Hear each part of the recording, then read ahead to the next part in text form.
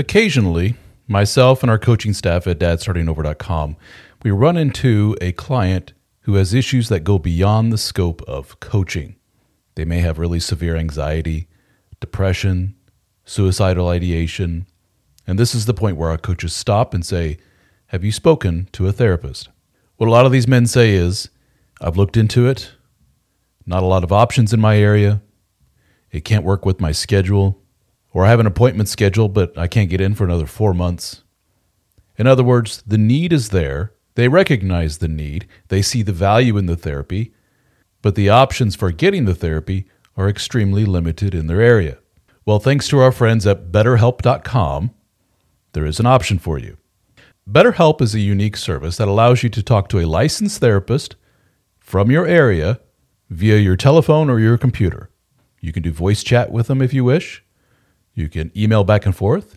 You can text with them, all on your time schedule, all from the convenience of your phone or your computer. So check it out at betterhelp.com/DSO. That's betterhelp.com/DSO and get 10% off your first month of service with BetterHelp.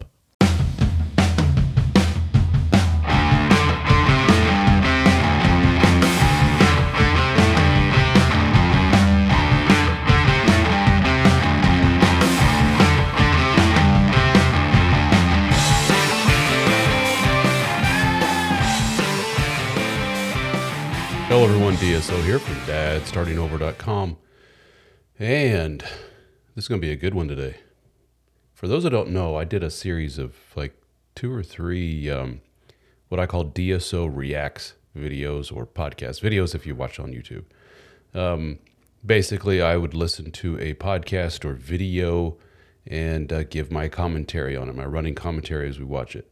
Well, probably the most popular one I did as far as generating emails and downloads were concerned, was the reaction to a podcast episode by Esther Perel. Esther Perel is a psychotherapist, very, very popular. She's sold bazillions of books. She's done TED Talks. I'm sure her podcast gets bazillions of downloads. She's a very successful woman in the sphere of the relationship world. She makes your boy DSO look like nothing. The podcast episode of hers that I dissected was called "You Want Me to Watch the Kids While You Go Out with Other Men." To set it up a little bit, the tone or the theme of her podcast, which the title is "Where Should We Begin," is that Esther sits down and does a therapy session with, I presume, married couples or just committed couples that are together and they have problems. And they come in and hash it out with Esther, and they talk all about it. It's pretty good stuff, actually. Esther, I've always thought a great deal of. Her books, Mating in Captivity, State of Affairs, are pretty much must-reads in the relationship sphere. But when I listened to that episode of "You Want Me to Watch the Kids While You Go Out with Other Men," myself and other men just left with our blood boiling. It was nuts. It was insane. Just to give you a quick overview, a very milquetoast weak dude is married to a woman who's having this sexual awakening, and she decides, by very obvious lack of attraction and respect for the guy, that her only recourse is to go out and bang other dudes. And he's left behind, and one of the lines was, "You want me to watch the kids while you go out with other men." Well, what was kind of so surprising and heartbreaking to us dudes who like to listen to Esther and her stuff was that Esther's reaction was one of kind of a uber progressive mindset of, hey, whatever happens, it must be good. And the tone of her and the wife towards the dude was one of, hey, she goes out and gets her jollies with other men and she comes back and she's turned on as a result. Isn't that great? You got your wife all turned on again. You should be happy. Yay. And myself and other dudes said, we can't think of anything more hurtful, to be quite honest with you. What a galactically huge kick in the nuts. I can't think of anything more emasculating. And I beat up on the dude because he's just not the most masculine dude on the planet. If you go back and listen to it, DSO Reacts. You want me to watch the kids while you go out with other men, Esther Perel. Before listening to this one, listen to that one. Well, for those of you that are wondering What happened to that couple? I wonder if they're still together. Well, lo and behold. Here we go. Part 2. Esther brings him in again. And I've already listened to this. Just a quick one time listening through while driving, so I may not have paid attention completely. But in essence, I can give you the overview is the dumpster fire continues. Holy shit, this is nuts. And the nuttiness does not stop. If anything, it intensifies in this episode. So let's get to it, shall we? Here we are again. Many times I end a session and then time passes and I say, what happened to them? Where are they at now? So this is my opening question as I welcome you back. Do you want to start? Do you want me to start? I can start. Well, I think what resonated in the moment is the same thing that resonates still for me now. And I just felt really validated because I felt a lot of guilt before associated with struggling with opening up the marriage. Esther says it's okay for me to be feeling what I'm feeling and to go through what I'm going through. I stand by that. Jesus, I would certainly hope so. What an epiphany. The man feels negative feelings, which he frames as guilt, which is, wow. I feel bad for feeling bad because my wife wants to go have sex with other men. And Esther, in her therapy ways, says, well, that's perfectly understandable. Yeah, good for her, but Jesus, dude. Let me stop here. Let me get this out of the way. This is something that I got a lot of guys emailing me about. And the question was, do you think the guy's gay? Why would they say that? Well, obviously, he kind of has an effeminate, what's the term, lilt to his voice. No, not. So let's be honest, guys. Just because you have a somewhat effeminate tone to your voice doesn't necessarily mean you're a homosexual. No, I don't think he's closeted in any way. I think he's just a very effeminate, kind of meek little dude. But let's continue on. The message that I see a lot in the polyamory community is compersion. Mm-hmm. Define it as you understand it. Happiness for your partner's happiness. In contrast to? Let me better define that. When I find the compersion in their polyamorous world, and it's funny, I don't remember if they fully defined themselves as polyamorous in the first episode. So it sounds like the narrative is kind of going towards, we are officially part of this community of people that go out and get their needs met elsewhere. But from the first episode, it was actually her that did so, not them as a couple. To be quite honest with you, I'm not sure the guy even has an option. Just because, hey, I'm polyamorous doesn't mean you're going to run out and get some. I think this guy's going to have a whole hell of a lot of trouble. And her being a woman, she won't. But anyway, compersion is when I feel intense joy as a result of knowing that my partner is going out and getting it elsewhere. So let's say you're sitting there watching your partner getting railed by some dude and she's having an orgasm. That just fills you with all kinds of happiness. That's what that is. Some of you listening to that are like, seriously? Yeah, seriously. Anywho, continuing on. In contrast to jealousy and insecurity, and the term I see a lot is toxic monogamy. Like if you don't have compersion, then you have toxic monogamy. Can we leave the word toxic out? Meaning there is toxicity and then there is monogamy, and not all monogamy is toxic. And feelings of jealousy are not unusual. Yes. Even good for Esther. Yeah, we don't need to frame it as toxic monogamy. Jesus, people have jealousy and don't want to see their spouse getting railed by some dude. Guess what, guys? That's kind of normal. We don't need to label that as toxic. Even with people who have compersion at times too, and we can use words that have meaning. But we don't need to trap you in some of the limiting meanings that those words at times have. Mm-hmm. when people choose monogamy or polyamory or any form of consensual non-monogamy, today, in our corners of the world, in the West, these are choices. These are relational arrangements. When they become ideologies that justify themselves by discarding and trashing the other side, so that it becomes non-monogamy, never works, or monogamy attached with the word toxic, we really lose what is going on in a relationship that is trying to go through a major transition such as this couple. And you say, is my jealousy an expression of what you read is called toxic monogamy? Yes. And what does that mean as you read it? Codependency and jealousy and Ownership. and control, possessiveness. Yeah. Did you hear the wife there? Ownership. She has framed this very much from the beginning as this going out and getting her back blown out by other men. Excuse me. is an expression of her identity and freedom as a woman.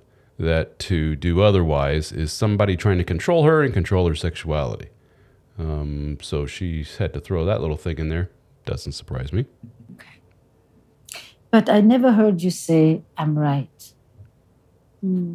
I didn't even hear you say, I'm justified, I'm legitimate, I deserve, I'm entitled. You just said, this is how this lands on me. And I think that is quite honest and real. Mm-hmm. But you blame yourself real fast. No? Yeah. And where did you learn that? You look like you have an idea. This is all you, babe. I don't know. I guess it just makes sense. It's always made sense that if you do something wrong, then you're at fault. Accountability. But accountability, responsibility, and blame are not all one and the same. Did I miss something? Who did what wrong? Is he saying that the feelings, natural feelings of jealousy were in fact wrong, therefore he feels guilty about it? Let me put it differently. When you take responsibility and you express guilt, that doesn't translate into shame. Yeah. I don't know how to recognize a mistake without feeling shame for it. I understood. And I asked you, where did you learn that? This is a part of your code. It is. And I don't remember it ever not being a part of my code. While I theoretically know everyone makes mistakes, when I make a mistake, it feels worse. It seems worse. Yes, because I don't just say I did something wrong. I say what's wrong with me. Yes. And that is something we learn. Okay, I get there's nothing wrong with what's being said here. I get it, but did I have a stroke or something? Did I miss it? What's the context here? I made a mistake. It's almost as if, if you were listening to this for the first time, you're thinking, oh shit, what'd this guy do? If you were dropped in at this point in the conversation, like, oh, did somebody cheat? Did he get caught with his pants around his ankles? What happened here? But this guy's just going into this long thing, and Esther is trying to probe into where do you have these feelings of guilt, and when you do something bad, I don't know. This is very strange already. Where should the sleuth detective go? Do you think it ties back into your peacekeeping, conflict avoidant? It might. My deepest desire is to maintain peace. Well, hell, we all saw this coming. He's your stereotypical Mr. Nice Guy. And Mr. Nice Guy is another term for, and by the way, if you haven't read it, go pick up a copy of No More Mr. Nice Guy by our friend, Dr. Robert Glover, who was at Brofest, by the way, in Austin, Texas. It's another word for codependency. It's another word for being conflict averse. You don't want to rock the boat, even if it means tearing down your own boundaries and doing things that are unhealthy for you. That's fine as long as it doesn't rock the boat. That's a not very masculine, very unhealthy mindset to be in. Doesn't surprise me at all to hear this guy saying that's kind of part of my makeup. That's part of my code. But again, I'm going to keep harping on exactly what the hell does that have to do with anything here, except for if we were to frame this as he allowed his wife to do a lot of things and he never properly protested, or he never properly said, this hurts me, please stop. If you want to remain my wife, don't do this anymore. We're well past that phase, so it doesn't have anything to do with that. He is, from what I'm gathering here, again, I guess I missed it, he is framing all of this in terms of, I feel jealous and I feel negative feelings towards my wife having sexual intercourse with other men outside of our relationship. I'm a bad boy. That's what I'm hearing. And the easiest disruptor of my peace is conflict with someone that I care about, with anyone that I care about. Did you grow up with conflict? Yeah, I grew up. His reactions. That's exactly how he is. Yes. My family was pretty conflict avoidant. They're conversation avoidant. Conflict is constant, I feel like. How does a conflict come up if we don't talk about it? It's your sister feeling like we don't welcome her enough to the house, so she's going to skip the kid's birthday party. It's your mother sending us a letter 10 years after an incident, venting about it. But it's like playing whack-a-mole. You know, you guys just want to whack it down. So she's pointing out that, dude, you came from some pretty toxic females in your life, and they're kind of have a narcissistic bent to them. And the mom holding on to that grudge for 10 years, the sister cutting them out of their life for whatever reason. So wife interprets this as you don't properly, in a healthy way, discuss things. Kind of interesting coming from a wife doing what she's doing, but I digress. Down, and then it goes away for a while, and everyone says there's no conflict here at all. And for someone like me, I come in and I see the conflict and I'm like, is everybody crazy? Because we clearly have issues, but there's absolutely no path to resolution. But you find peace with that as long as no one's talking about it. That makes me mental. That'll make anyone mental. Just sitting back and watching your man just avoiding conflict and playing Mr. Nice Guy. He's probably one of those two that doesn't stick up for his wife. You know, if his mother were to say something or sister were to say something, he just goes in the other room and lets it go. One of the biggest libido crushers there is for a woman is just to watch your man fold and just be like, just leave me out of it. I don't want to deal with it. Because he does that with you too. Oh, yeah. Yes. The biggest lesson for us has been... You talk to him. Yeah, you... I remember you be having a day where it was... something was weighing on you about the whole thing. And I would look at you and I knew something was wrong. And so I would start getting panicked. Like, oh my gosh, okay, what do I do? I don't know how to fix this. I don't know how to make him happy. And so I would ask you how I could help and how I could support. And you... Well, that right there is awful unhealthy on her part. That's a very codependent thing, isn't it? My partner's exhibiting some negative emotion, obviously. I need to fix this or else I'm going to go insane myself. As opposed to, he's just going through something. Let him go. He'll be fine. Just let him know quickly, like, here for you in case you need to talk about it. Done. But no, she's kind of wigging out. Now, in her defense, though, she probably realizes from years of being with this dude, oh shit, he's about to deal with this negative emotion in a very unhealthy way. Here we go. You would tell me. And you would, sometimes it was, I need an hour in the hot tub with my laptop and a movie, and I'll figure it out and I'll let you know. And watching him out there while I'm inside going, what do I do? What do I do? Like, I couldn't rely on all the tips and tricks and, just try to be better and make him happier. I couldn't rely on any of those. Describe it.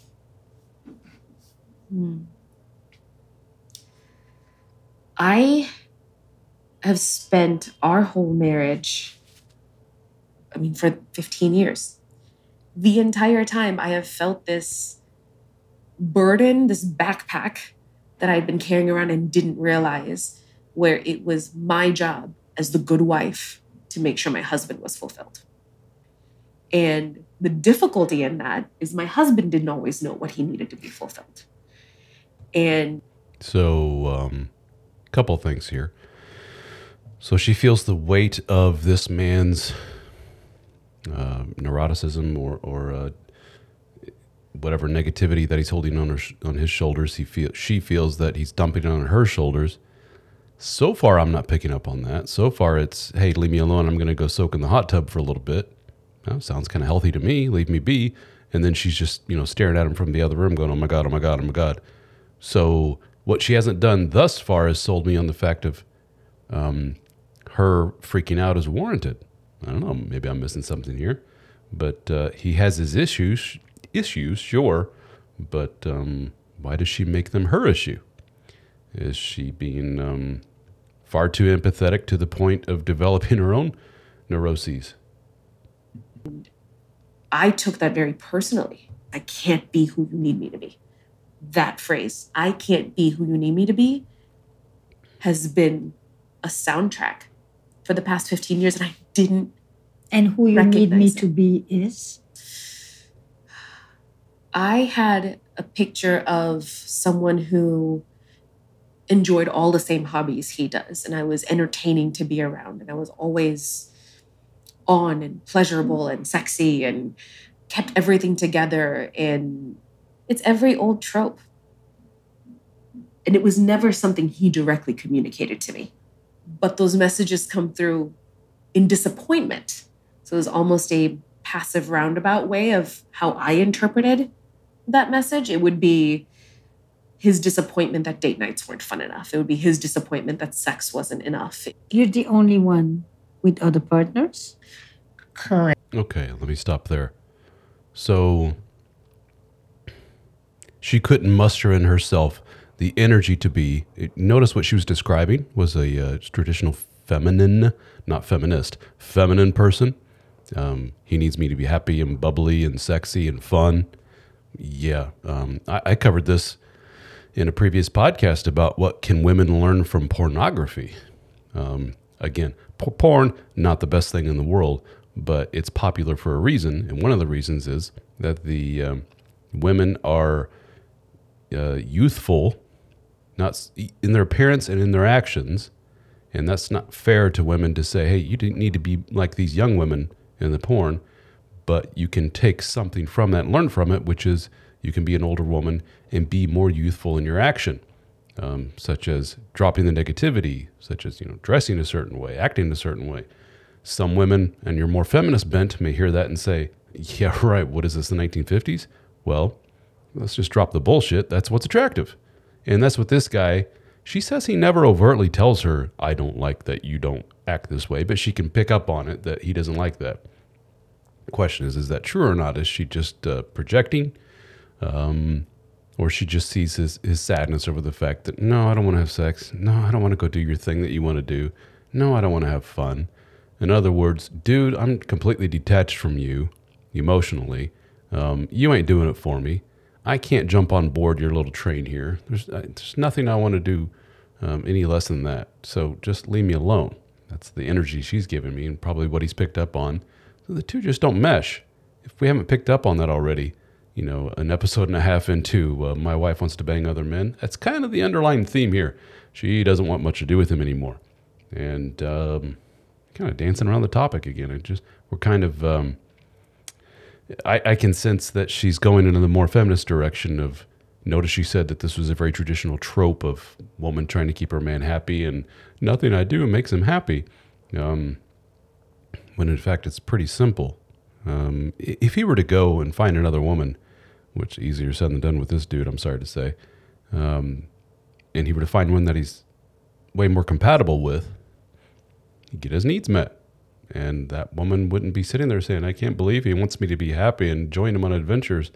She'd be like, yeah, I want to join him on adventures. I'm his wife. That's what we do. It's fun. I love the guy. This woman doesn't have that energy. She doesn't have that in her. Currently, he started dating. Right, I'm going to let him tell that. Yes.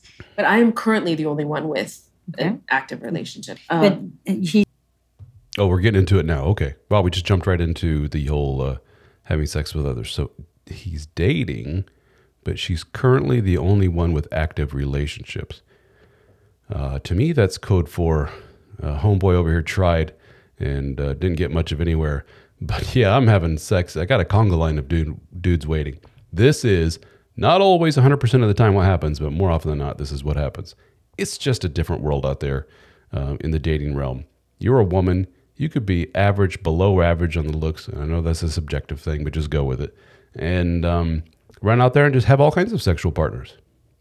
While you're a man who's average, and the statistics show that the majority of women will look at you and say, not going to happen.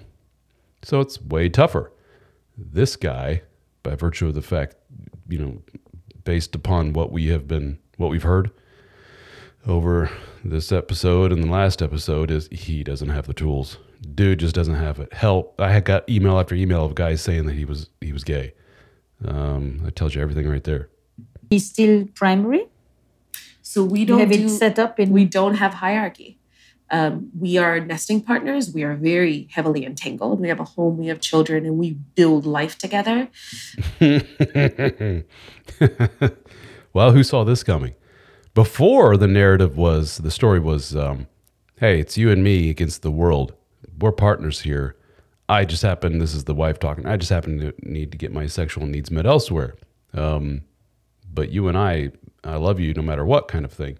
Now you notice the story's kind of softened a bit, hasn't it? We're not primaries anymore. I noticed she used that term entangled. I don't know if you guys have heard that before. It was famously uttered by, what's her name? Jada Pinkett Smith, I think is her name.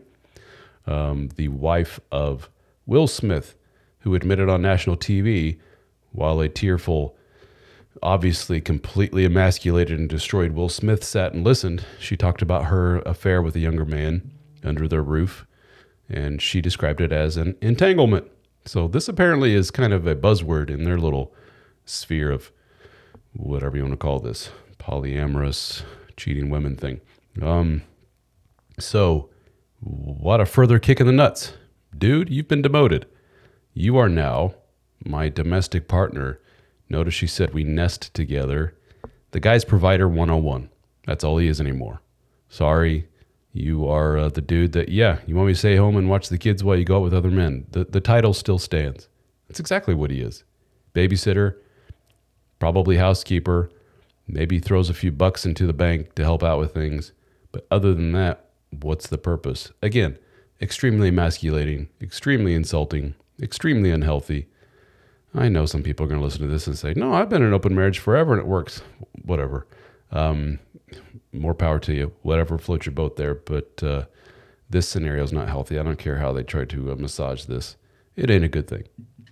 Those entanglements come first, but as values, he is not more valuable than another person in my life. God damn. She just put it out there on the table, didn't she? He is not more valuable than anybody else in my life. She's literally sitting next to this dude, I assume, in this therapy session, saying this shit. Wow, that's just completely tone deaf. The empathy thing. While she was exhibiting hyper empathy earlier with his stress and his obvious negativity and things bother him, throw me for a loop. That's gone. That's out the window. Now she's like, yep, fucking other dudes, and he ain't even number one anymore. He is nowhere. He doesn't rank above any of the other guys in my life. Jesus. Wow. But we have history. We have trust. He's my best friend. And that friendship is still the most important thing to me. In basic dating vernacular, the dude has been friend-zoned by his own wife. Ouch. It becomes clear that in the past 2 years, the structure of the relationship has shifted from them as the primary partners to a more lateral model in which they are co-parenting and they have history and shared financial responsibilities, but there are other partners that she has that are on equal level with him.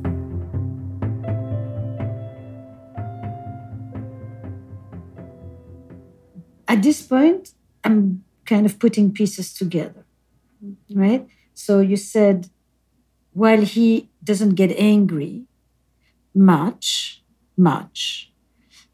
one of the ways he gets my attention is by actually going disappointed, sad, sullen.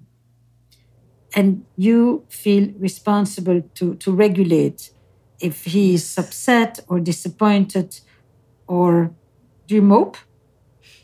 Yeah. You mope. Yes. Yes, it often goes. There's another word in English. You pout. Yes. You Yes. pout? Oh, yes. Yes. I'll go alone in a corner and be sad. It comes up for fun a lot. So she gave the example of the date night wasn't good enough. We go out and I didn't have enough fun in my head. So I go home and go do something fun myself to fill the fun tank. He likes being entertained. He likes having a lot of stimulation and a lot going on. And when it's our date night, when we've said, okay, we're going to do Thursdays or Fridays or whatever the date nights are for that week, it is an immediate source of stress for me. Because is he going to end up disappointed like every other date night if I don't find the energy reserves to... And it's more disappointing because you say she has a better time elsewhere, or I can see her be more intentional elsewhere, or she brings more energy to the other person. It's the activity. So what I think a concrete example might be, okay, Thursday is our date night. And what will happen is, let's watch a show in bed. That's because you prefer that with him. That's because That is you what I prefer that with everybody. everybody. It is hard to get her out of the house. At those date nights. So she's a boring asshole. She could be a boring asshole if she wants. That's fine. But it's not compatible with this dude. Hey, the dude likes to go out and have fun. What a monster. I mean, is that kind of what we're going with here? This poor schmuck over here likes to have fun, and it's exhausting to me. I much prefer to stay at home and do nothing. Okay, is okay. You're just fundamentally incompatible when it comes to things to do when you have time free. Not a big deal. It's become ways to prove we still are important, we still are special, we still what? Care, we're still intentional, we're still invested. And that proving point has its own fatigue. I have to prove that I am entertaining enough that he wants to spend that time with me. Because otherwise? He's not interested. You've expressed that. You expressed that you feel that my priority is the fun, and you're an accessory to the fun. How interesting. She's literally complaining to him, and she sounds shaky voice, like this really upsets her. I feel like I always have to be on with you, and I feel like I don't live up to your expectations for a fun partner. Excuse me while I get vulgar here. Ma'am, you are running out and having sexual intercourse with other men. And you, with a straight face, say, I feel like I don't measure up to your barometer of what's fun in a partner. You're fucking other dudes. Again, did I have a stroke here or something? What am I missing? She quite literally is saying, to hell with you and your feelings.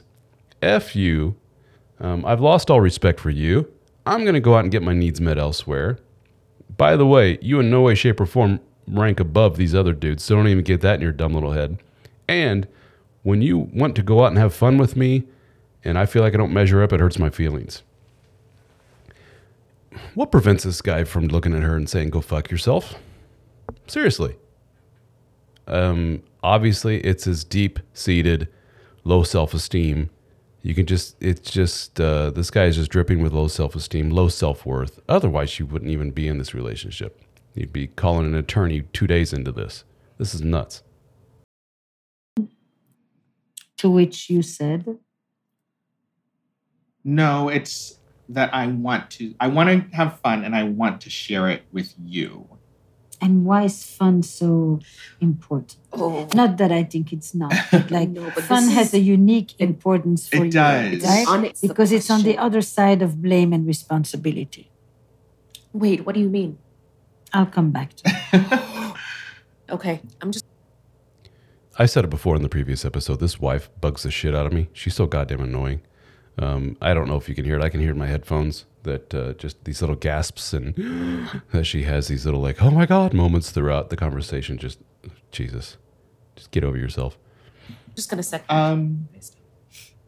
If I get to the end of a day and I look at, okay, I worked today and then I got home and then I went to bed, then it feels like I wasted the day because I didn't have any fun today. I only have, Obligations. and what's the point of life if you're not enjoying it? How interesting this is. I'm going to keep saying that. How interesting. This relationship is like this. These two are like lab rats, and we're just sitting there as scientists with clipboards watching them going, this is just one thing after the other with these guys. Do you see what they're doing here? Let me put on my my very masculine hat here and look at this through a man's point of view, who's talked to a lot of guys like this dude. What we're saying is the wife who has told him, your frame as a dude is that of Mr. Provider. Please don't get it twisted, dude. Anything that veers outside of the frame of Mr. Provider is a big fat no-no. And I'm going to shame the shit out of you for it. You want to have fun? You want to go out and do something that doesn't involve responsibility? Go F yourself. And I'm going to shame you for it. And even with all this other shit going on in the background with the sex with others, she just brushes that aside. No. He needs to be punished and he needs to be shamed for how dare he try to have fun. I guarantee you, if there's another guy out there that she is that really pushes her buttons and gets her going, he can be Mr. I just work a part-time job and I spend my day having all kinds of fun and going rock climbing or jumping out of airplanes or whatever, and she would just think he's Mr. Dreamboat. But for this guy, that's not his role. He needs to be Mr. Provider, dude. It's a core value for him. Yes. Yeah. Tell me more. If you had a whiteboard here and you had the word fun on the top and you had to free associate to the word fun. Fun is adventure. Fun is active. Fun is exploring. it's good like second layer. Like specific activities or Either one. something I discovered just in the last 2 You years. just told me that fun has an existential meaning for you. Fun is a way of knowing that life wasn't wasted, Mhm. is what I heard you just say. Yes. Fun is feeling that at the end of the day, there is something for you after you've done everything you should do for others and for the world of adulthood. Yes. Fun is feeling that, keep going.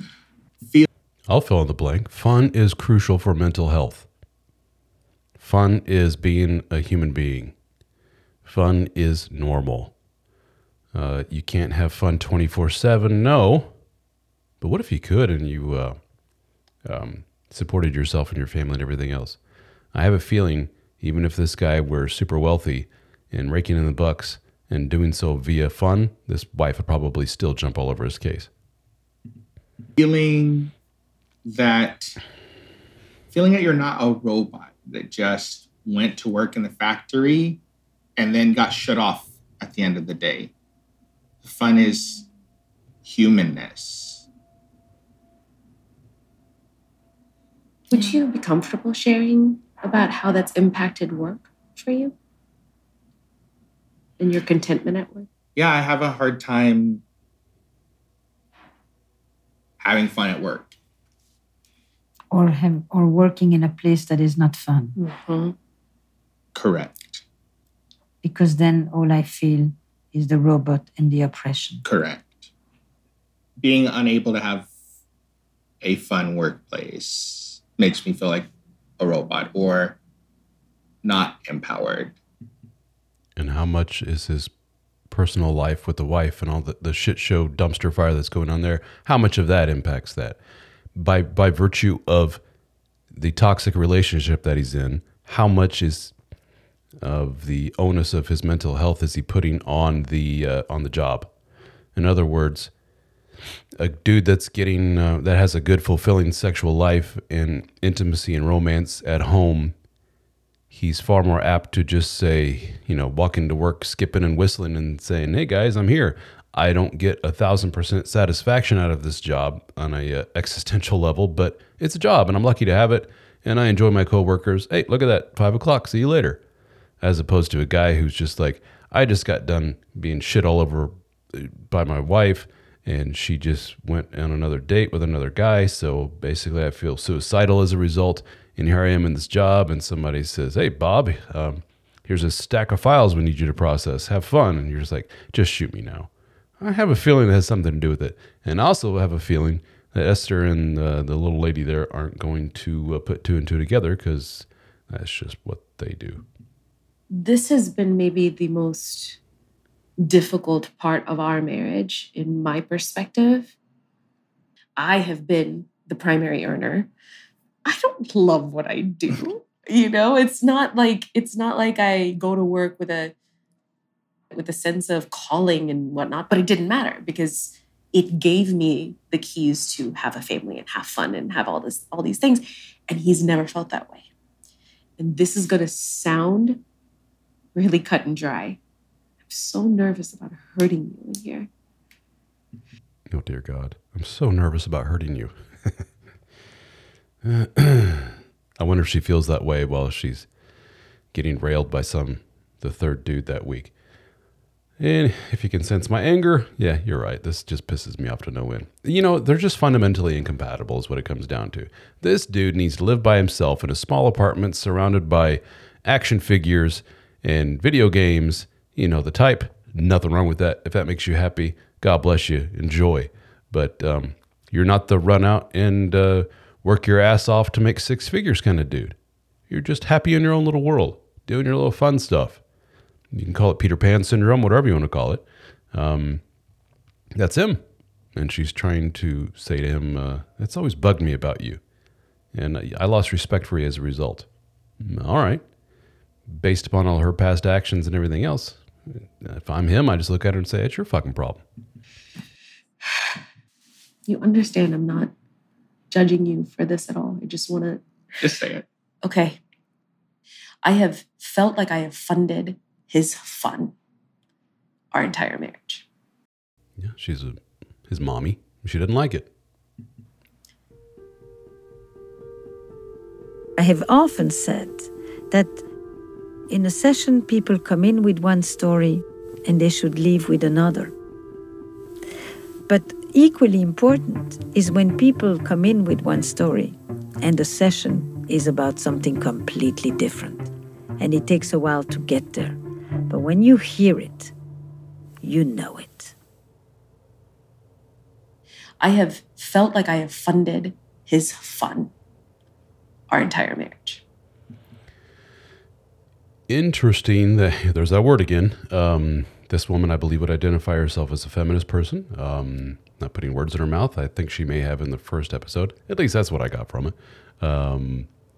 The feminist thing would lead you to believe that egalitarianism would be of the utmost importance. That let's toss aside a lot of the old stereotypes, the male-female roles, and the polarity and everything else, and just scrap all that quote nonsense and just be a normal, modern, progressive couple. Yet, when the tables turn and it's, I'm supporting this guy and he's having fun while I'm working, there's a lot of men listening to that saying, welcome to my world. I got a stay-at-home mom. She takes care of a couple of kids, but she also goes and gets pedicures and has wine dates with her friends and goes to yoga and all kinds of stuff that I fund. That's just kind of an understanding that's what we do. She's experiencing that firsthand, and she said, this really sucks. Well, again, interesting. Me going into work and keeping the jobs and working in a really misogynistic industry and fighting my way to the top, I felt There we go. tremendous pressure. I am trying to make ends meet because we have a ton of student loan debt. He went to grad school because he said he thought he wanted to do English and be a professor, and he would be remarkable at that. He didn't enjoy it when he was there. So he dropped out of grad school. We're still paying off those student loans. And then he had a job and he didn't like that job. So he got another job and didn't like that one. And I was begging him, find the thing that makes you happy. Find the sense of purpose, because that's the only way you're going to be happy. And that's the only way I can have life. And the depressive states that he gets in every time he's in a job he doesn't enjoy is really hard to live with. And I've told him, I'm like, it is hard to want to come home when I'm coming home and looking around going, my God, we have this house, we have these kids, we have each other and this life that we're building. And there's so much joy and there's so much to appreciate about it. And he'll be. She's missing the big picture here, though, isn't she? Men most men, I should say, not all, and he may be an exception to this rule, do tend to gravitate more towards, I do want to provide for my family. I do want to be looked at as the guy who is the one who helps keep the roof over our heads and keeps food on the table. That fills me with a sense of satisfaction. But that kind of goes out the window once we have a sense of betrayal, or that we're being some kind of pushover schmuck type guy who's being taken advantage of. Naive. If he had a loving, romantic, healthy relationship, I think he would be much more apt to say, all right, dude, get your shit together and focus on a career, make something of it. But that foundation is gone. It's not there. And that has colored everything. And so, in other words, bluntly, he may be, without verbalizing this, thinking, why should I put all that effort into being Mr. Provider to you, woman? What do I get out of it? That's it right there. What's in it for me? Just the altruistic feeling of being a good provider to, well, then it goes right back to what? To whom? To you, wife? Fuck that noise. Maybe to the kids, but the kids are attached to you, so he probably has resentment towards them too. Resentment towards the whole family unit. That's very uncommon. It's very common in these circumstances, which is why it's not uncommon for men in this guy's position to pull up stakes and get the hell out of Dodge. One of those dads that, you know, the kids later in life say, yeah, my dad just went out for a pack of cigarettes and never came back, kind of thing, because he couldn't take it anymore. That's not uncommon. I don't see this guy doing that, but I think it's just the fundamental incompatibility. It just spiraled and it's just snowballed, and to the point that we have here was just, again, this dumpster fire. This is nuts. Coping. A majority of last year was just me working my ass off. And last year I told him, I said, I'm done. I'm done chasing your happiness. I am done feeling like I am a fraction of a person to try and keep you. To try and keep him? She pushed him away a while back, didn't she? She basically dumped this guy a while back, but she's hanging on to him for, it's interesting, I guess the question would be for what? What's in it for her to stay with him? Let's drop all the romance, and because that's way out of the picture. Let's drop all the soft mumbo jumbo and just look at it at a very pragmatic level of what's in it for her. And there's the title. You want me to watch the kids? It just comes down to that very domestic. You probably, if it wasn't for the kids, she'd be long gone. Is probably my guess. We had some pretty big fights, and he quit jobs. I encouraged him to. Like, whatever the hell you want to do. You want to quit a good job? You're making decent money? I will figure it out, but for the love of God, find something that you can actually settle into. So package that all together, and it's a loaded topic. I did load it, and And I listen to it with a lot of respect and humility. And the reason I asked you to free associate the word fun is because you're using one word to talk about a lot of things. We started with date night.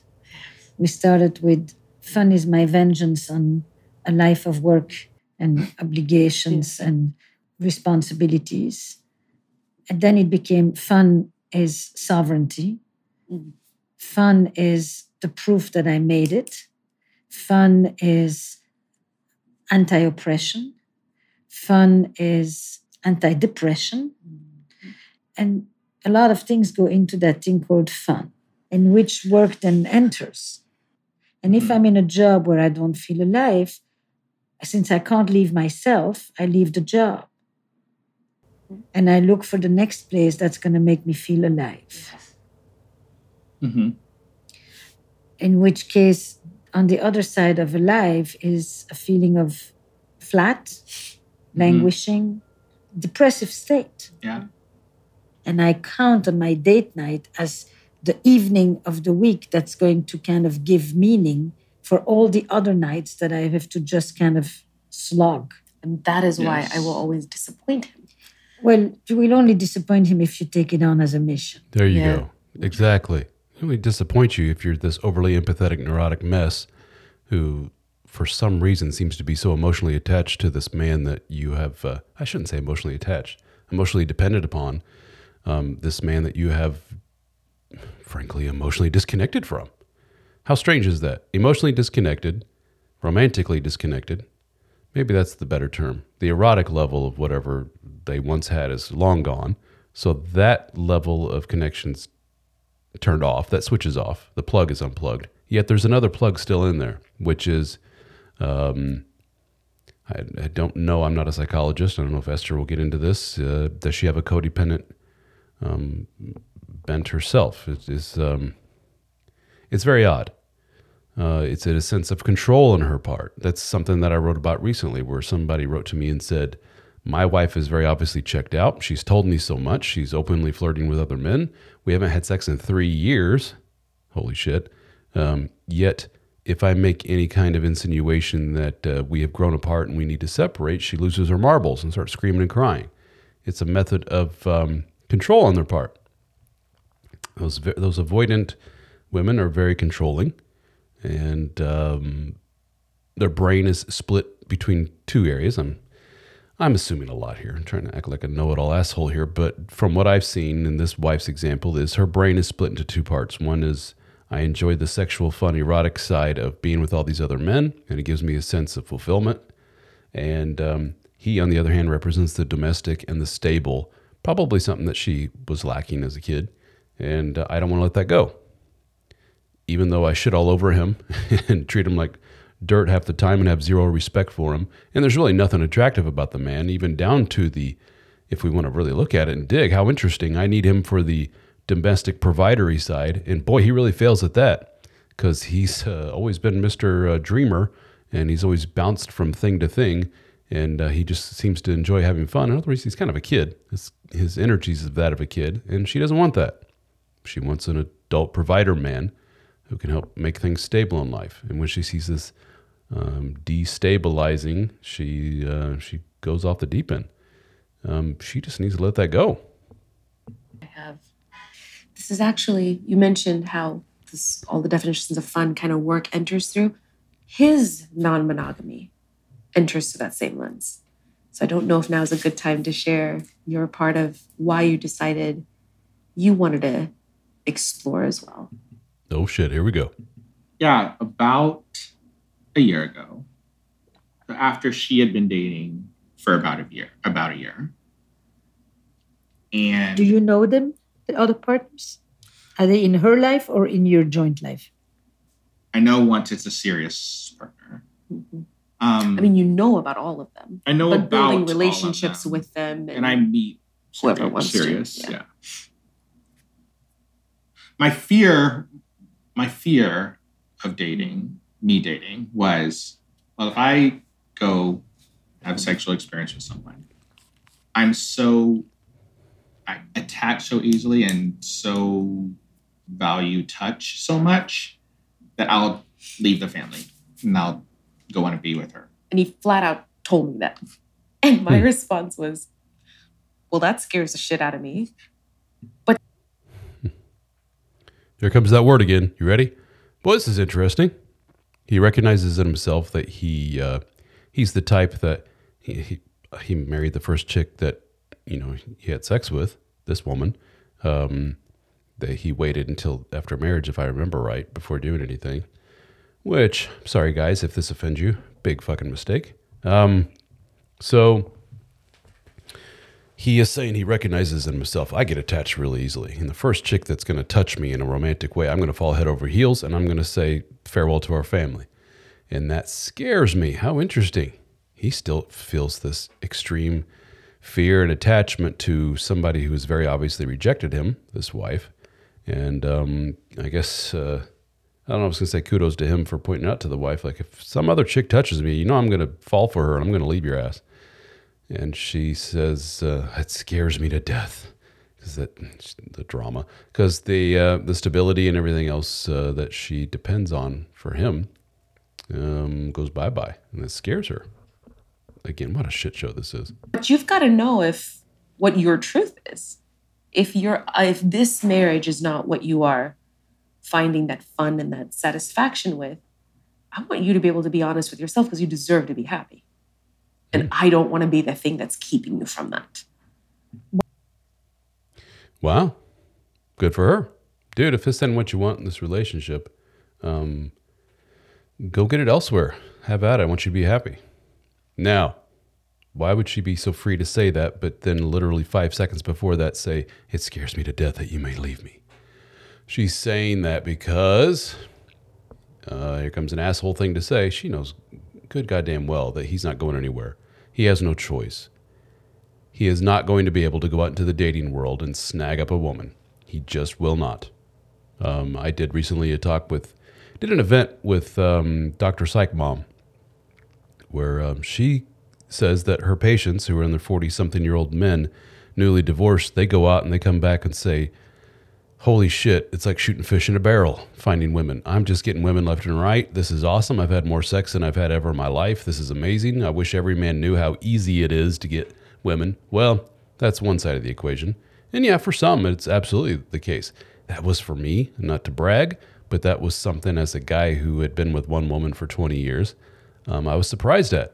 That it was relatively easy. And I'm the first to say, I'm not a Mr. Playboy. I'm not the most handsome man in the world. I'm not the most charismatic dude in the world. I do all right. And I was surprised at it. But I'm not this dude either. I was mean in the previous episode, and I called this guy a turnip because I was trying to think of something as non-sexy as possible. And a turnip is pretty not sexy. Yeah, turnips don't go out and get laid. I'm sorry. He's going to put up the dating profile, and some woman's going to say he looks, nice enough, and they'll get to talking, and she'll quickly friend zone him, just as his wife did. I think wife here knows that. So by in one breath saying it scares me to death, you may leave, and in the next breath saying go ahead and go, we all know what she's saying, because what she doesn't say, because the next thought in her head is, we know you ain't going anywhere, dude. Why did you insert yourself? I have taken that. I mean, that is it's a chronic issue I have to Why begin do you with. insert yourself? Because we are not talking about fun. It's really what I think is what I'm more and more sensing. I think what we're talking about is more how you deal with a certain sad, darker side in you. Yes. And fun has become the kind of code word for the anti-dark, the non-dark. Isn't that everyone's definition of fun? It's the anti... I mean, I keep calling out podcasts and articles that I've done, but I recently did one where I talk about don't hang out with losers. And one of the things that is so common, especially in Western culture in the U.S., is men who work 40, 50 hours a week in a job that they absolutely detest, and then Friday comes around and they get shit-faced hammered, and they wake up with a hangover, and they spend Saturday, some kid's soccer game or whatever, and basically sobering up, and then Saturday night rolls around and I'm going out with my buddies if he's lucky, or just staying at home and gets hammered again. And then Sunday is spent in a hangover, plus they have the dread of, oh shit, I gotta go back to work tomorrow. That's life for a lot of men. A lot of men.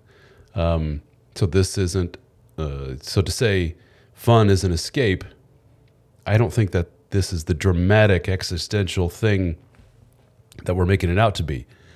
I listen to this guy's story and go, yeah, you and about the majority of other men that I've ever spoken to. This is kind of the way it is. You live this life in a job that you take on simply because it provides for your family, and it's not the biggest dream in the world. And you're like, fuck, I got to go to this job again, but oh well, it is what it is. And you try to latch on to anything in your life that will provide you with a sense of fun, purpose, joy. That may mean going bowling with your friends. It may mean playing some video games, playing guitar. Who knows? But I don't see, they haven't sold me on any kind of shame factor going on here. There is the whole thing of maybe he's not fulfilling his obligation and as an adult and he's not contributing to the family. You know, if she's working herself to the bone and he's at home playing video games all day, he's got a problem. But again, they're just fundamentally incompatible. You know, I meet another woman, I love the touch. It will ignite in me the longing, the lonely, the empty, the aching for a certain connection. And it's going to make me then want to go there because I'm going to think fun is there. It has zero to do with you for a minute. Sorry. But that's a relief. I mean, of course, he's sick. I hate this wife. Oh, God. She has a zero to do with you, so just chill out there, drama queen. Oh, thank you. Yeah, good Lord. Just shut up for a second. Let them talk about the poor guy and his detestable fun. Saying it to you, you're the wife, etc. But it is not about you. This is actually a truth that he doesn't tell himself often. Mm-hmm. Hot or cold? Hot. Then what happened? Then you found a partner. Then I decided to date. Oh, boy. Now we're getting into the juice. Here we go. This is actually what we fought about in the airport. Oh, wait. I missed it. So he said, I decided to date. She said, and that's what we got into a fight about in the airport. I'm interested to see if she sees him starting to veer out and become a sexual creature outside of their relationship, if she will attempt to swat that down, because Mr. Provider is not supposed to do that. She may lose him. On their way to the session, they were stuck in the plane on the tarmac for a few hours. And they got into a big fight. So much so that they almost thought of getting off the plane and canceling the session altogether.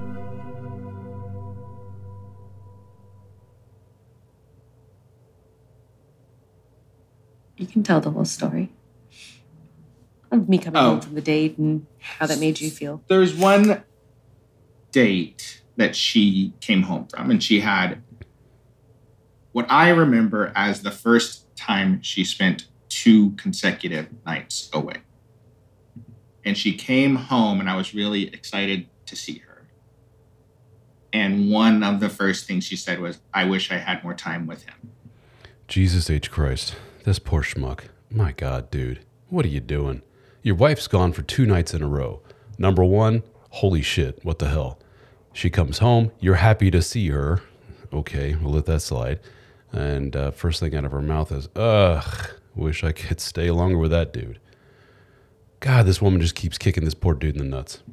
And I remember feeling let down and feeling hurt. Mm-hmm. And then I thought, okay, I can go date. And I knew that wasn't a good motivation. I knew that wasn't, I didn't want to. To defend myself in this, there was zero communication or expression of, I don't know that he knew it. I don't think you were being deceitful in any way. But it hurt me deeply in the airport because he said, this, I haven't told you this. This is what I felt. What? That's the source of their fight?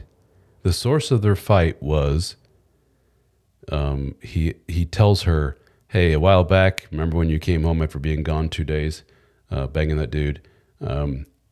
At that point, I decided I'm going to start dating too," and that set her off. Holy shit, this is so unhealthy. Wow, this poor guy. Just the term that's often used online, simp. What does that even mean, simp? But it's one of those. You know what I mean? I don't know the origin of the term. That's what this dude is. He's just a weak, very weak. He has no backbone, no boundaries. He doesn't look out for himself, and no, just awful.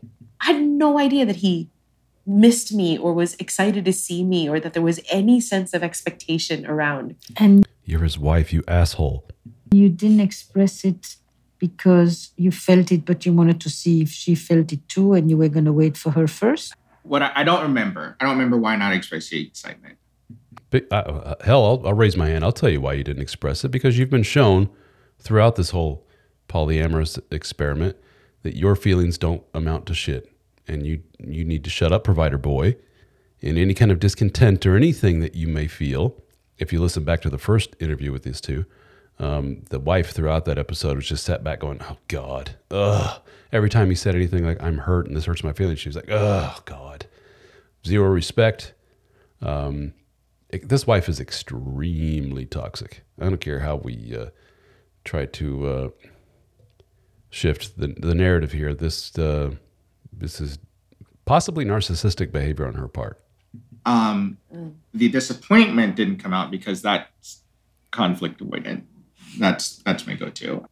That was your fight on your way here? That was a Was fight just this week. Was The rewriting of the revisionist history. So I was sad that day and hurt. What revisionist history? She's like, "You're rewriting history. That's not what happened."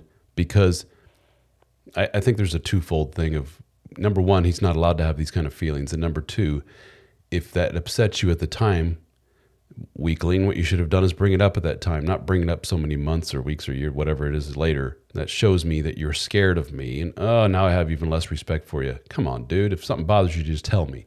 And again, he says, "Yeah, but I'm conflict avoidant." Why?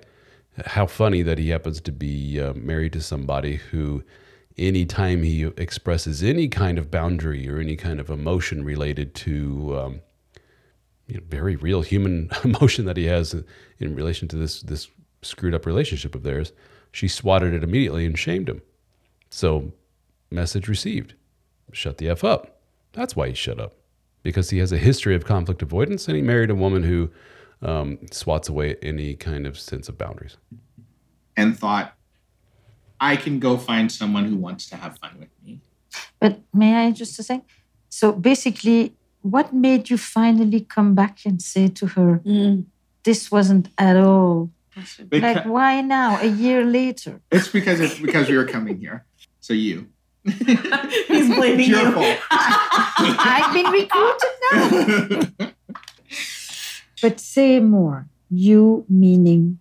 Well, I knew when we came here today and had to tell our update that we would best be served with the whole story. What did she think until now? That you got inspired by her and you said, "Me too"? Yes. Once I saw how we could maintain our relationship in non-monogamy. Okay, so this is what bothered the wife. You going out and possibly dating others, it needs to be within the frame that I consider to be good for me. It needs to be, you need to tell me, wow, seeing how happy you are and seeing how we were able to navigate this and remain together, that kind of makes me want to do this too, sweetheart. And she's like, "Yay, high five." But if he says, "You kind of hurt me when you went out," and in kind of in a fit, I said, "Yeah, fuck it. I'm going to go out and start dating too." "Oh, no. You don't get to do that. No. This is on my terms, mister." Yeah. So that was most of the story. But what not the pushed whole, you over the edge was not her. the whole story. Mm-hmm. Um, And then what happened? I went to therapy for a couple weeks because A couple internally, weeks. a couple weeks. I was already in therapy. I continued therapy for a few weeks before deciding to date. I didn't want to go in dating for retaliation. oh, she hurt my feelings. Now I'm going to date. But you didn't want to, but that was a piece of it. That was a piece of it. And I worked with my therapist to find a good reason. The moment he has a inkling of any kind of, that's kind of a masculine thing, isn't it? The whole, if you're going to go out and do it, screw it, I guess I will too. As opposed to, I need to find a softer, more feminine, more egalitarian way of expressing this. And it's you and your freedom and everything else, wife, have inspired me. Okay, now you can, little boy. I want to find someone I don't have to drag out of the house for a date. Mm-hmm. I want to find someone that likes the same. So here's the thing. I'm sorry to interrupt you. May I? It's like you want to find someone who wants to have fun that you don't have to drag out of the house. And your wife here is also telling you that if you can be more steady in the responsibility and the work part of your relationship, she will feel less exhausted and will want to have more fun. Yes. Bullshit. I'm sorry. She's not going to come around. This guy could make $1 million a year and own his own corporation and everything else. Okay, that's kind of a stretch. This guy with this personality would not do that. I think he could probably add another zero at the end of his income. That's more realistic, and it probably wouldn't make a bit of a difference in the foundational stuff of what makes the turnip the turnip. He'll always be the turnip. That's who he is. And this is kind of the equivalent of a woman saying, maybe if you wash dishes tonight, you'll get lucky. And the man scrubs away the dishes and he stands there, huh? And the wife looks at him and goes, oh, Jesus Christ. I forgot. Billy's got a soccer thing. I got to run. Oh, fuck. Any man who has done the old chore play will tell you the same thing. It never works. Any man who tries to out-provide and as a means of bringing about a visceral sexual reaction will tell you it never works. The deck is really stacked against him in a big, big way for a variety of reasons. And one of the big reasons is his wife is dipping into the old new relationship energy waters with these new men. And he, in no way, shape, or form, can compete with that. At all. Ever. I don't care what great job he gets, how many chores he does. He plays super provider extraordinaire. She comes home and the house is clean from top to bottom and he goes, check out my big fat paycheck I just got today. She's not going to suddenly want to ride this guy with the same vigor that she does with the other guys. It doesn't work that way. It may relieve her of stress. There may be a temporary blip in the radar and he may have, go to bed with a smile on his face a couple of nights, but it will eventually smooth out and it'll eventually go back to ground zero because the fundamental compatibility is not there. So this is horseshit. With you. So it's like she can't be your source of up when she is feeling responsible to not be your source of down. It is hard and he knows what this is like, but it's hard to live with someone who is chronically depressed to that degree. Well, she's, I don't know if he's been diagnosed as chronically depressed, but it's interesting the tables have turned. One way of looking at this is I have a fun-loving, kind of boyish Peter Pan over there ready to go out and have fun and tackle the world, fun-wise, not necessarily job-wise, while she's just like, can we just stay in and watch Netflix? And she has flipped it to where it's tough being with this depressed dude over here. I think he can turn around and say the same thing about her. He is. You are. You are a stream of gadgets and toys. It is a stream of stuff constantly. When we had no money, we would still get in fights about, well, I want this gadget and I want this thing. And the only way I could make him feel loved was buying him stuff. And so I would. And nothing reciprocated necessarily, but it was genuinely a survival mechanism, it felt like. To keep us going, I got to get this kid an iPad and his gear. This kid, you hear that? Yeah, he's a little boy. He's got little boy energy. Not the most attractive thing in the world to a 30, 40-something-year-old woman. who's looking for a partner. Not as far as a long-term partner is concerned. She'd probably put up with a short-term sexual partner to be boyish and fun, but not this dude. It's not him. It's not his role. And she just keeps hammering away at that. It's like, if I'm Esther, I would just go, yeah, point taken. We know. He's boyish. He's irresponsible. That's who he is. Here, and he likes this new workout device, and he just bought himself a kayak for, and I don't care. Like, I don't know what the price tag looks like, but if this just goes towards the effort of, fine, you were convinced this is going to be fun, have it. It's not going to do shit.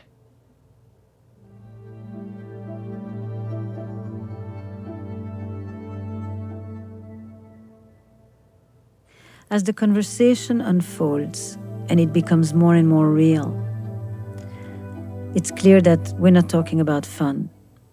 We're talking about the sense of emptiness and the void that lies right under the surface, and the neglect and the loneliness that he may have felt growing up, the reverberations of being an African American man, and the responsibility that she has felt towards him to lift him up, buying him toys and gadgets, being the primary breadwinner.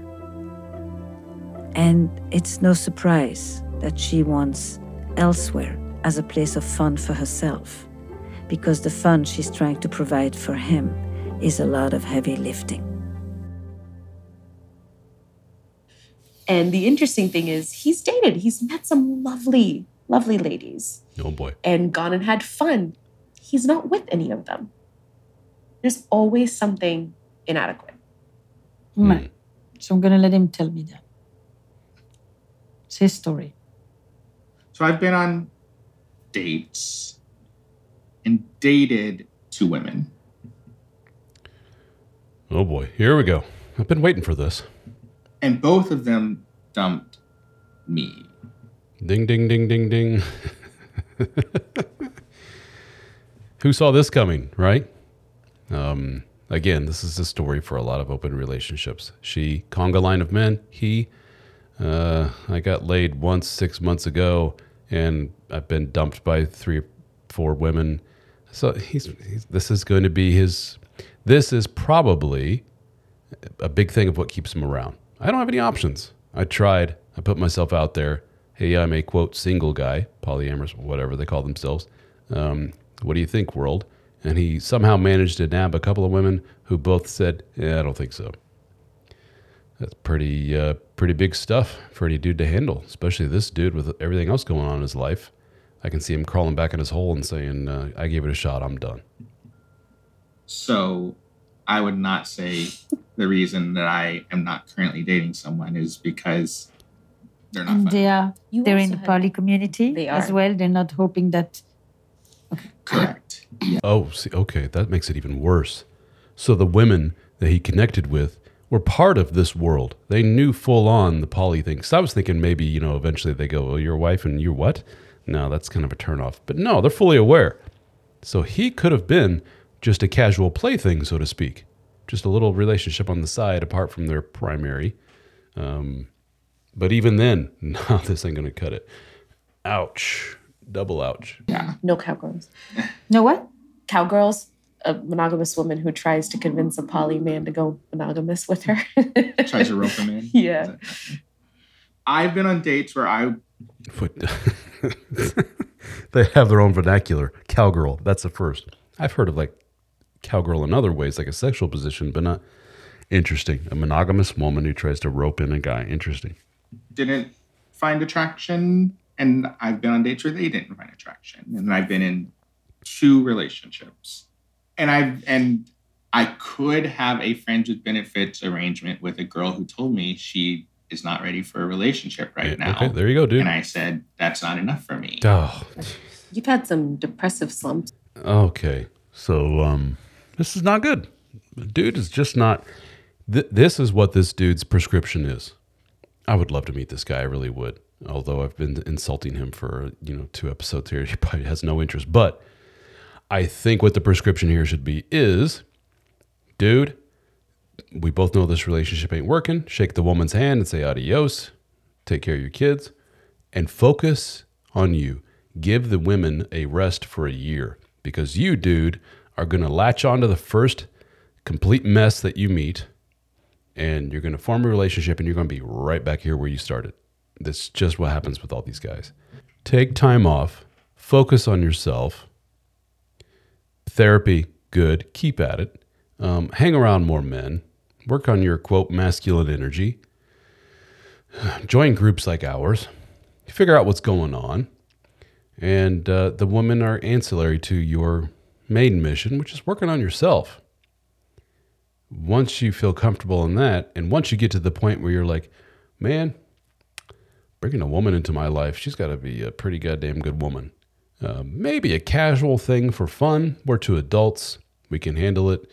I have needs. She has needs. That's fine. But to get a girlfriend, oof, that's going to be tough to find, because I got a laundry list of stuff that a woman needs to be called my woman and my only woman. That's a tough job to fill. That's when you know you got it and you're ready.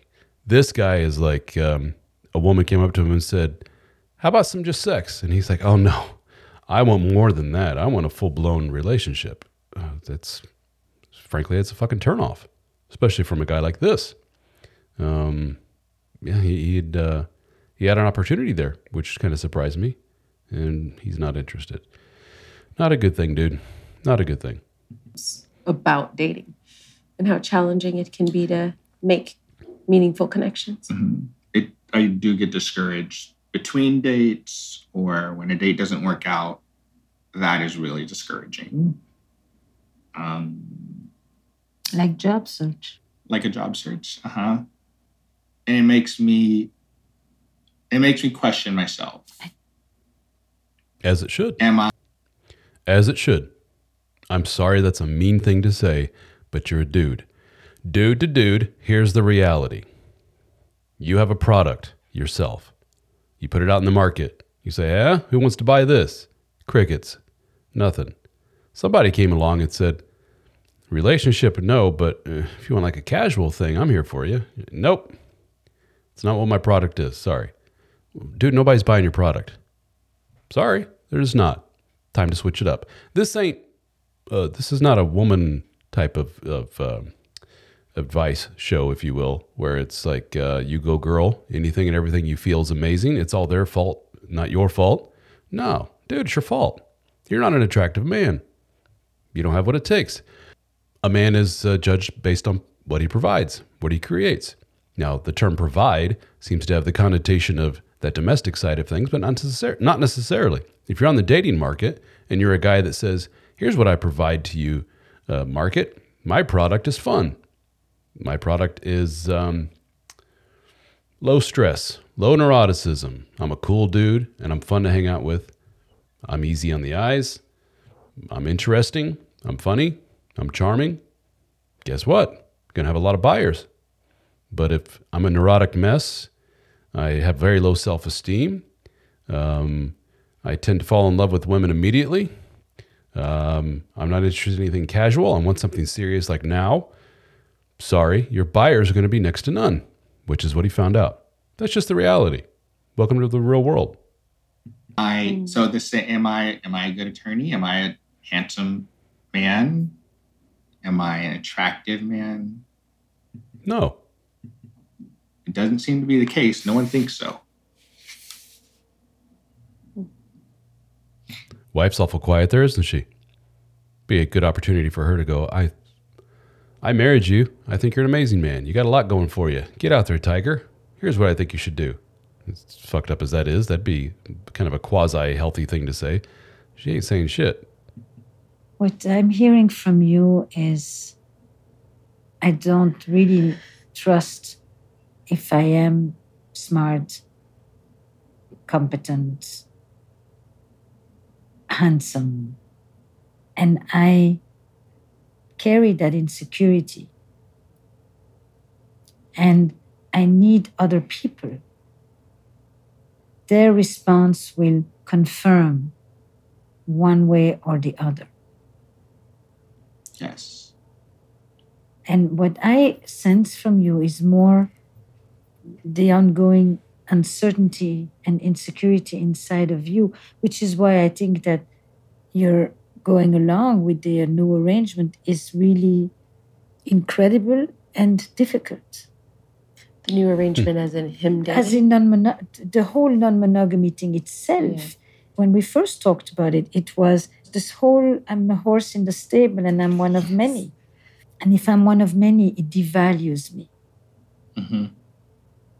And, these are themes in your relationship that existed way before Yes. the transition, that existed maybe way before you met her. Yes. Yes. And Yeah, dude's got issues. He always has. Which is why he's in a relationship with this woman. It's not a coincidence that he happened to meet a woman like this. That's who men like this attract. I've seen it again and again. thinking to myself, this man found refuge in what he called fun. We keep returning to the fucking fun thing.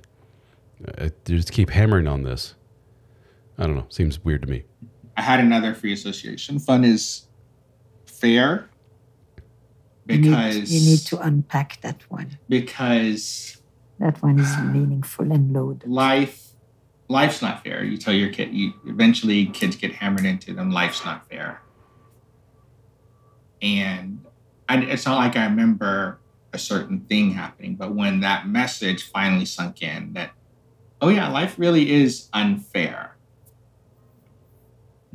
Life is extremely tough and unfair, well, for everybody, but it's even more so for a guy like this.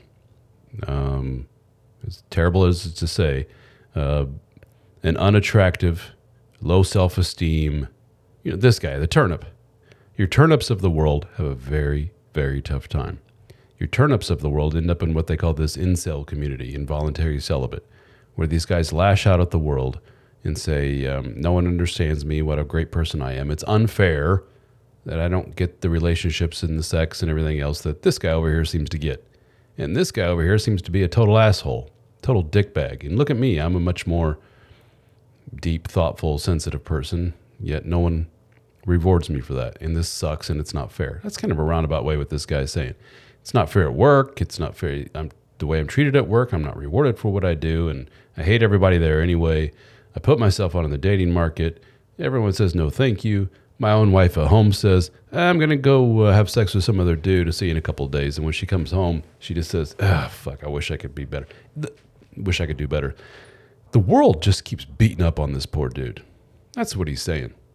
And we could take the easy way out and say, you have value, you have worth, you mean something. You just need to find the right girl. That's what a lot of these guys hear, which is bullshit. Sorry, dude. The world's been hitting you over the head with the same message for years.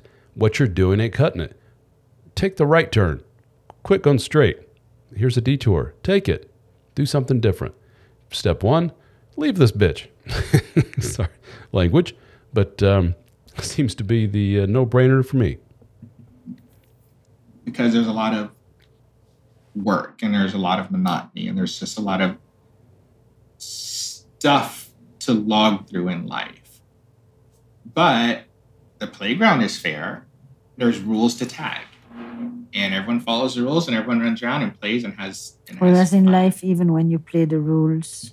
Dude, you're not helping your whole creepy vibe with this playground thing. You might not get what you deserve. Mm-hmm. Injustice is still there. Mm-hmm. He's not angry as a human being. Cheat in a board game? Oh my goodness. It genuinely bothers him. It's not funny. It's not amusing. No, it's not funny. That's not funny at all. Because the one place that is meant to be fair is now being trampled. Tell me, what would you free associate if we had another whiteboard and it had the word life is unfair? Sad. You're giving him your hand because you know this is hard for him. Mm-hmm. It's sad. It's depressing that is the way things are. And this is where you need a more masculine frame and a mentor to say, yes, but not all is lost. It's just life's way of saying what you're doing now ain't it. So come on, let's try something else. but he's surrounded by women. And he doesn't have anybody in his life to put the old proverbial hand around his shoulder and lead him in the right direction. So he's just wandering aimlessly. Lay it out. When you do the right thing should happen to you. And it's sad that that's not the case. In what way, shape, or form have you been doing the right thing is the question. Some people get a leg up and some people get lucky, and there's no rhyme or reason to it, and it's existential and nihilistic. Can I ask you something? Mhm. I remember you saying last time we met that you were the first. Yeah, in our family. Mm-hmm. And so you were the first to go to college, to graduate school, Right. to have a house, to have a stable, or at least a structure of a marriage. And all those experiences belong to the, if you do everything right, you will be getting what? The American dream. Mm. Do the So poor dude put himself through school, but it sounds like he got a degree in English. I don't remember. I think she said he didn't finish that. So he put himself through the school, but he didn't finish. I don't know. Whatever, however you frame this situation, dude, the result is you are not where you want to be. Therefore, that negates everything you just did up to this point. I shouldn't say that's not fair. The combination of whatever you did didn't work. There's probably nuggets of, you should have continued that. Or, yeah, that was a good thing, dude. Why didn't you follow through?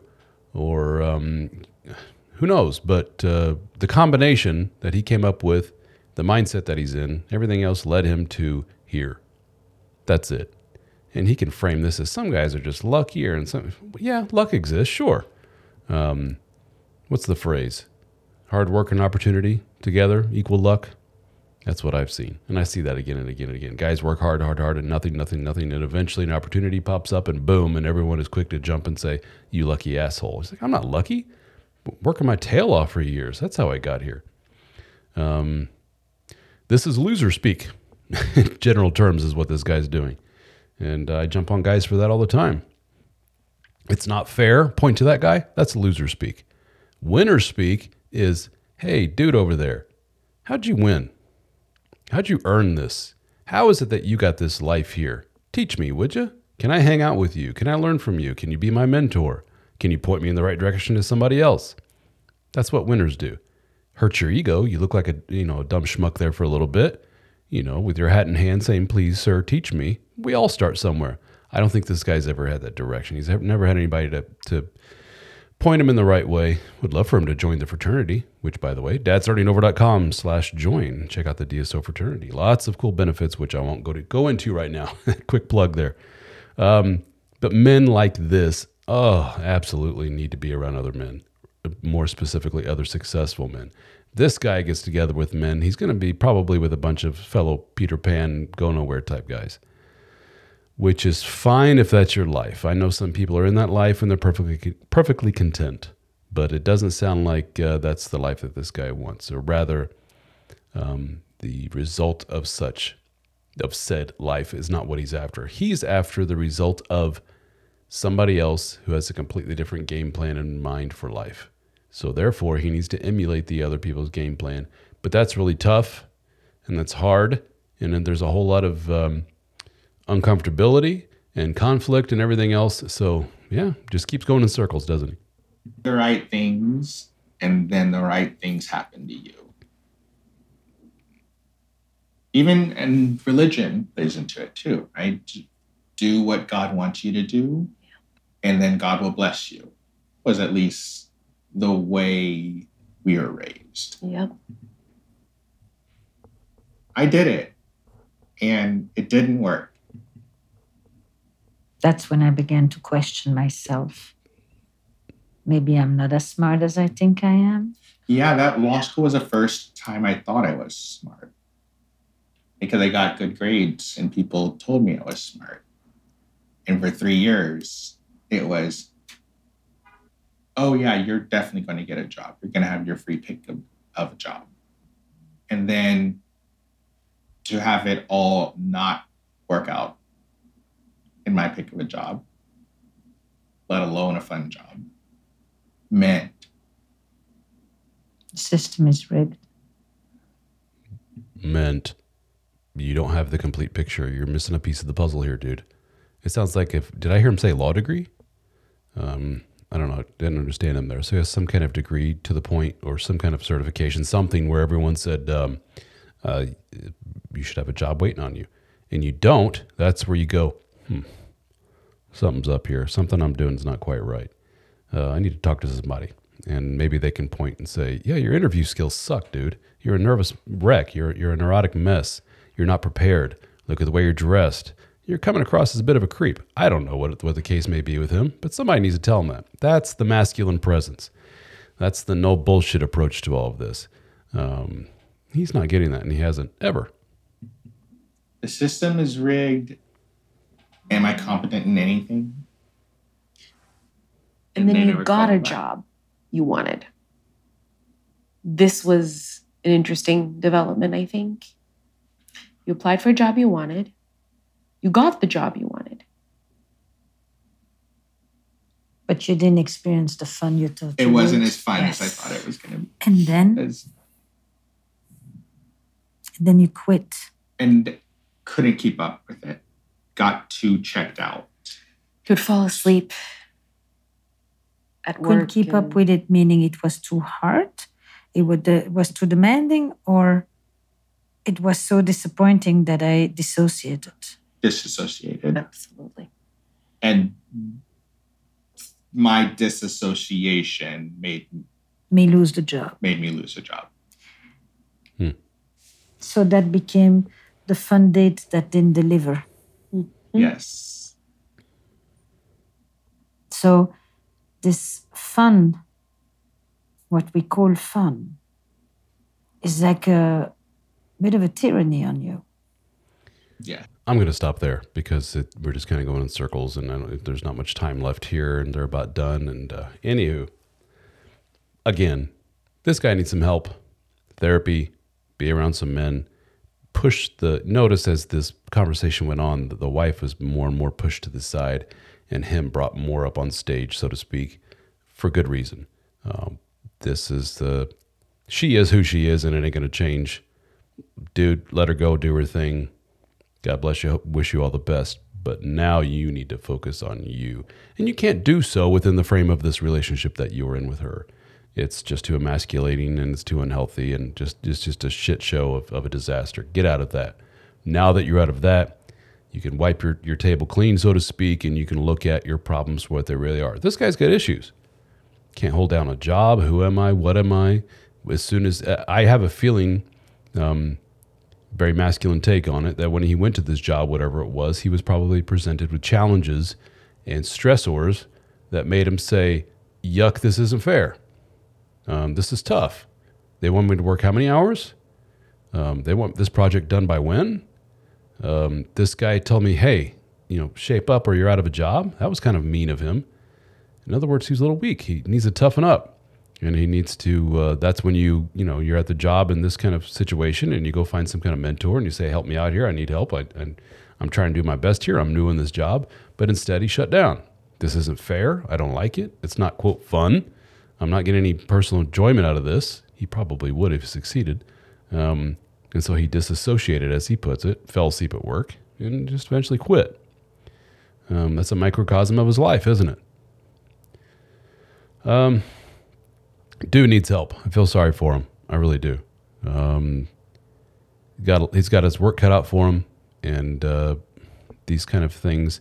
I think this session with Esther helped in terms of bringing stuff to light, but everything is painted with this brush of Esther, of this wife, and this awfulness that goes along with that. But I just discount that completely and say, it's a shit show. She's nuts. Just put her aside. Done, wife. All right, let's move on to your problems, dude. But that's easy for me to say. I'm not the one in love with this woman. I'm not the one with this giant basket of problems and baggage that he brings to the relationship. It's very, very simple for me to say. As I say to a lot of the guys that I coach, dude, I'm thousands of miles away. I'm hearing one side of the story. It seems pretty cut and dry to me, but that's me. And I'm not you. So it's not really fair for me to say this is easy and this is simple. But then again, it is, isn't it? All right, folks, that's it. I'm going to stop it there. thank you so much for listening. I appreciate this. If you like it, let me know. If you're in the DSO fraternity, let's comment on this in our discussion groups. Fire me an email, dso@dadstartingover.com. It's dso@dadstartingover.com. Excuse me. Check out dadstartingover.com website. The DSO fraternity. If anything that this guy is going through is ringing bells with you, and you can identify with this guy, empathize with this guy, because a lot of his story is similar to yours. For God's sakes, get with some men. You need some of that camaraderie in your life and that real brotherhood. I'm a little biased in saying our group's pretty goddamn good for that. The DSO fraternity. Check it out, dadstartingover.com/join, JOIN. The cost is $14.99 a month. It's not going to break the bank. If you want to sign up for the whole year, you save a few bucks there. It's $149. You could basically get a couple of months free. And if you really like it and you want to sign up for a lifetime deal, $349 and you're in. You don't have to worry about any more payments. In addition to that, we also get together once a year. We're going to possibly bump that up here in the near future as far as frequency is concerned, but we call it BroFest, where we all get together and we learn from each other and we have fun. And the next one we're going to have is going to be in Las Vegas, Nevada. I can't get any more, cooler than that. February 2023. So if you're a DSO fraternity member or not, join us. We would love to have you. All right, guys. Thank you so much for listening. I appreciate it a great deal. And you have a good one.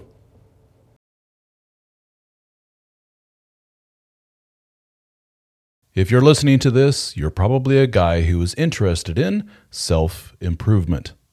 You probably consume a lot of information, like these podcasts, YouTube videos, audiobooks, courses, everything you can to learn more and help you become the best man that you can be.